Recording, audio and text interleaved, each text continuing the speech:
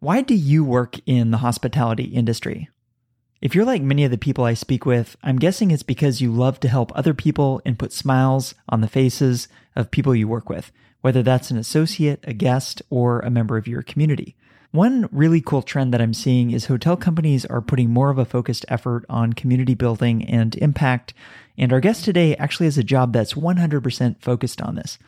Christopher Randall is the Director of Community Impact at the 21C Museum Hotel in St. Louis, and I came across his work on LinkedIn and kept seeing photos of all the cool things he was doing in the community. So invited him to join us here on the show today. This is Hospitality Daily. I'm your host, Josiah McKenzie, and today you're going to learn not only what his role covers, but why this matters and some of the areas he's focused on today. After listening to this episode, you're going to be inspired with ways that you can engage and impact the community around you. So without further ado, here's Christopher talking about this new role. There's only been a few directors of impact in the hospitality sector, to my understanding thus far. I have great relationships with two of my counterparts, Jason Bass out in Baltimore at Hotel Revival and Kim Gardner out at El Capitan in Merced, California. They've been able to help provide some support in this new idea of having directed and focused impact approach, working within a hotel property. 21C Museum Hotels is focused and dedicated to community at all levels, always has been, always will be. And their approach at implanting themselves into the St. Louis community has been, they've been very intentional about making a difference in the community at all properties. But I love their approach with how they wanted to make a difference in the St. Louis community. And that in turn led to the creation of this role, this Director of Community Impact.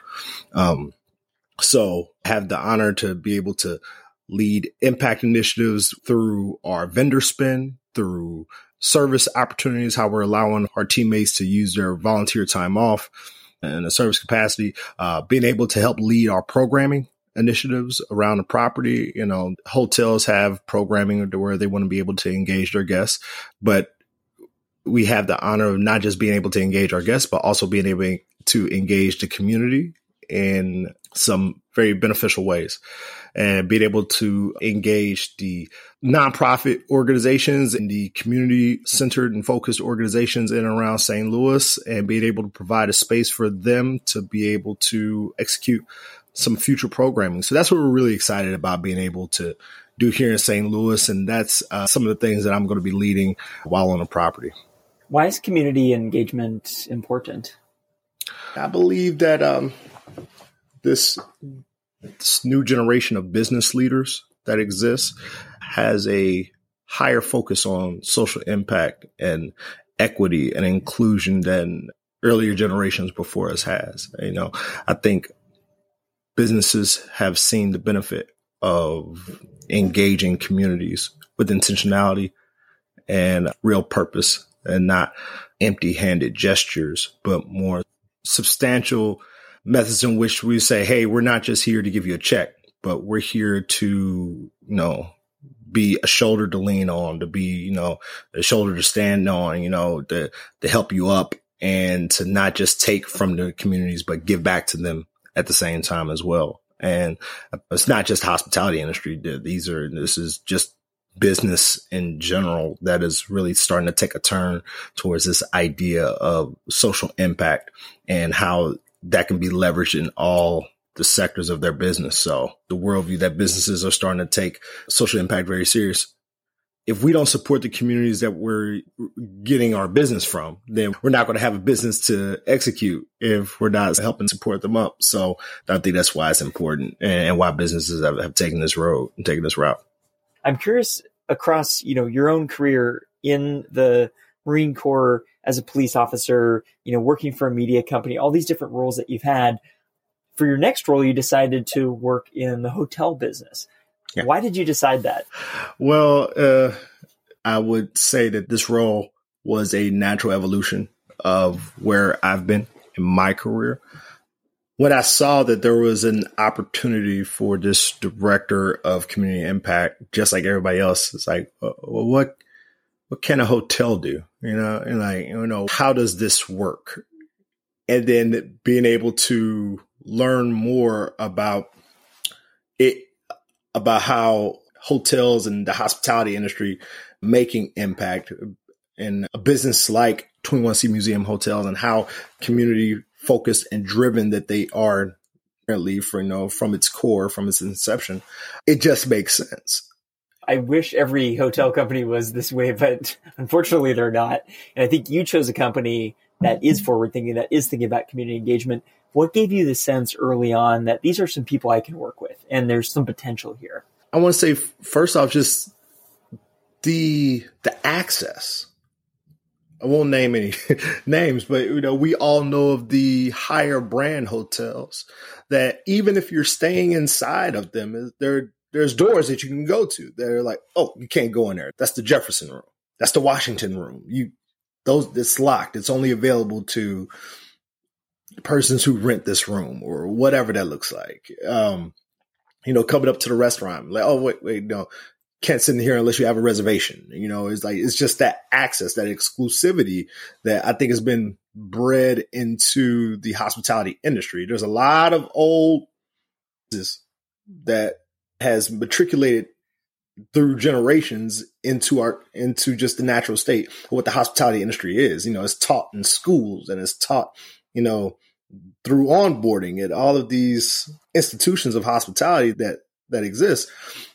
But 21C at Museum Hotels is just naturally open. The culture of saying yes, the culture of our museums being free to the public and open 24/7, and being able to walk the museum space freely without somebody stopping you and telling you, you got to pay a ticket, or you got to, no, it's just, it's inviting. It is open. Just, it's almost unexplainable, but being inside of one of our properties, you feel like you are welcome. It's like you feel like, hey, you're okay to be your most authentic self here, and you don't have to put on the mask. You don't have to, you're welcome here.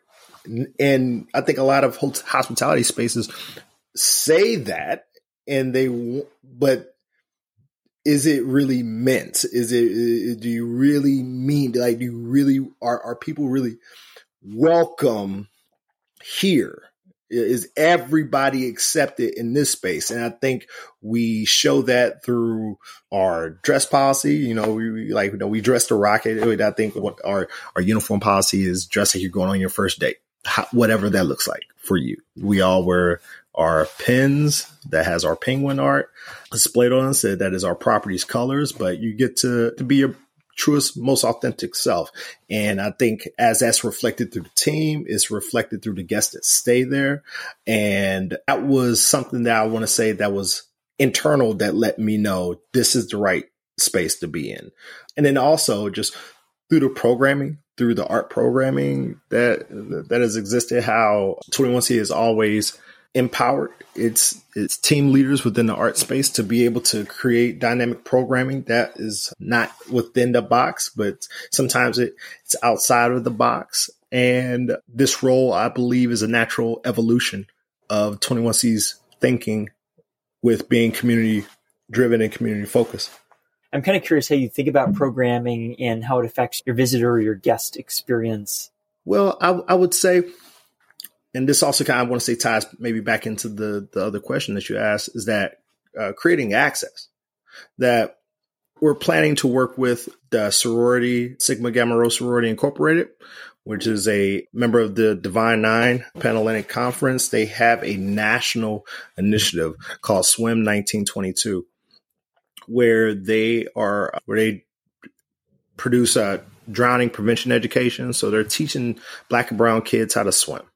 And kids who don't have access have historically not had access to water sources, to learn how to swim and to combat the stereotype of Black people not being able to swim. they have this national initiative with the USA Swimming Foundation. And so all of the chapters are empowered to go out and execute this drowning prevention education courses.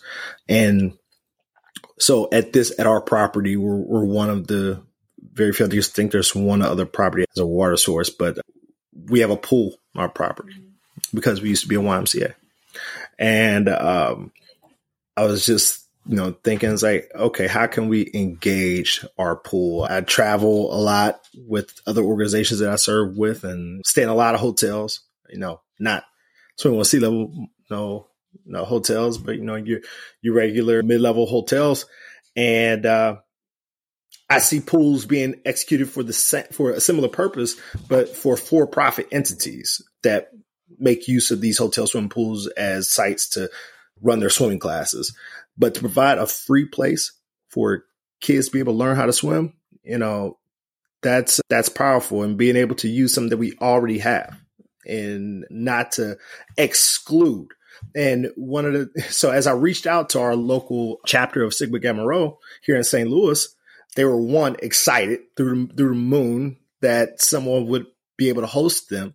And then secondly, as I brought them over to the property and allowed them to tour and showed them the facility, I wasn't surprised, but the conversation that we had basically said that they were having challenges to finding places to give this training, and that they had to rent a facility, or they had to, the exact problem why the program exists: lack of access to water sources.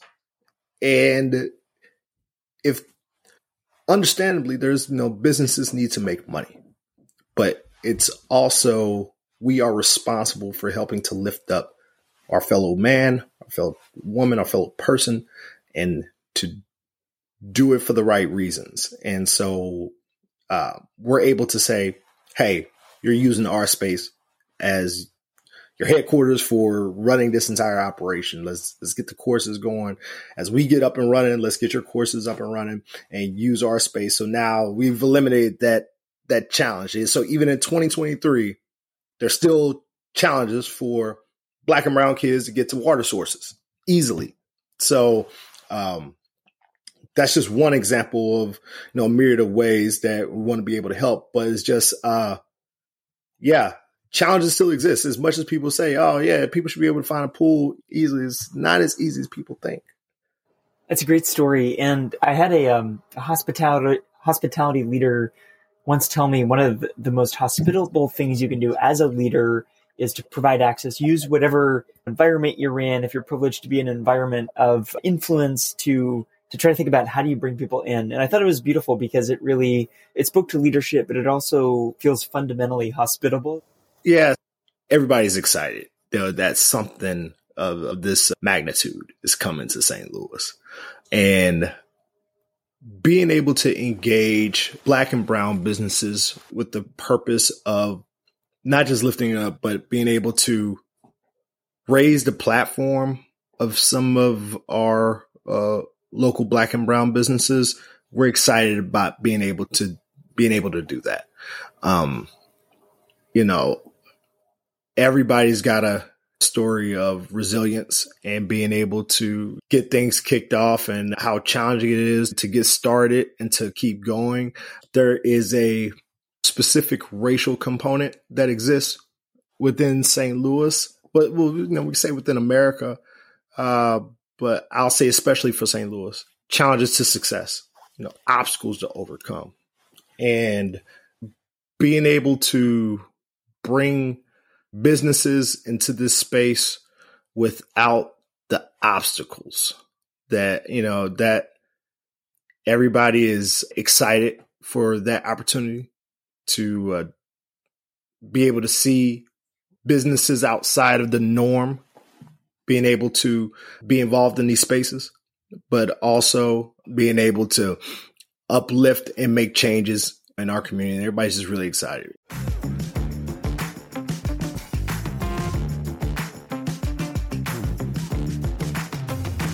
Before we go, I want to let you know about a few more things. First, if you haven't done so already, subscribe to this podcast on Apple Podcasts, Spotify, or your favorite app to stay inspired each day by actionable insights from the most interesting people in hospitality.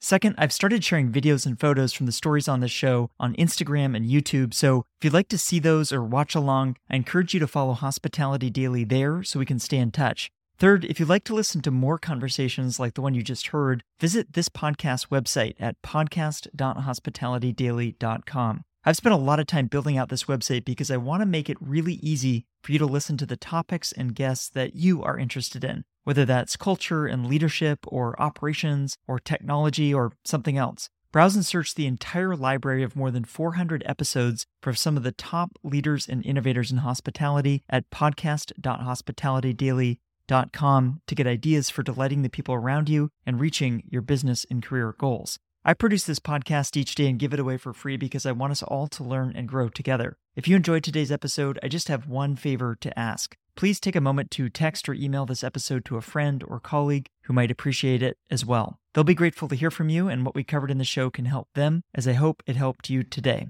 Thanks for listening, and I'll see you here tomorrow.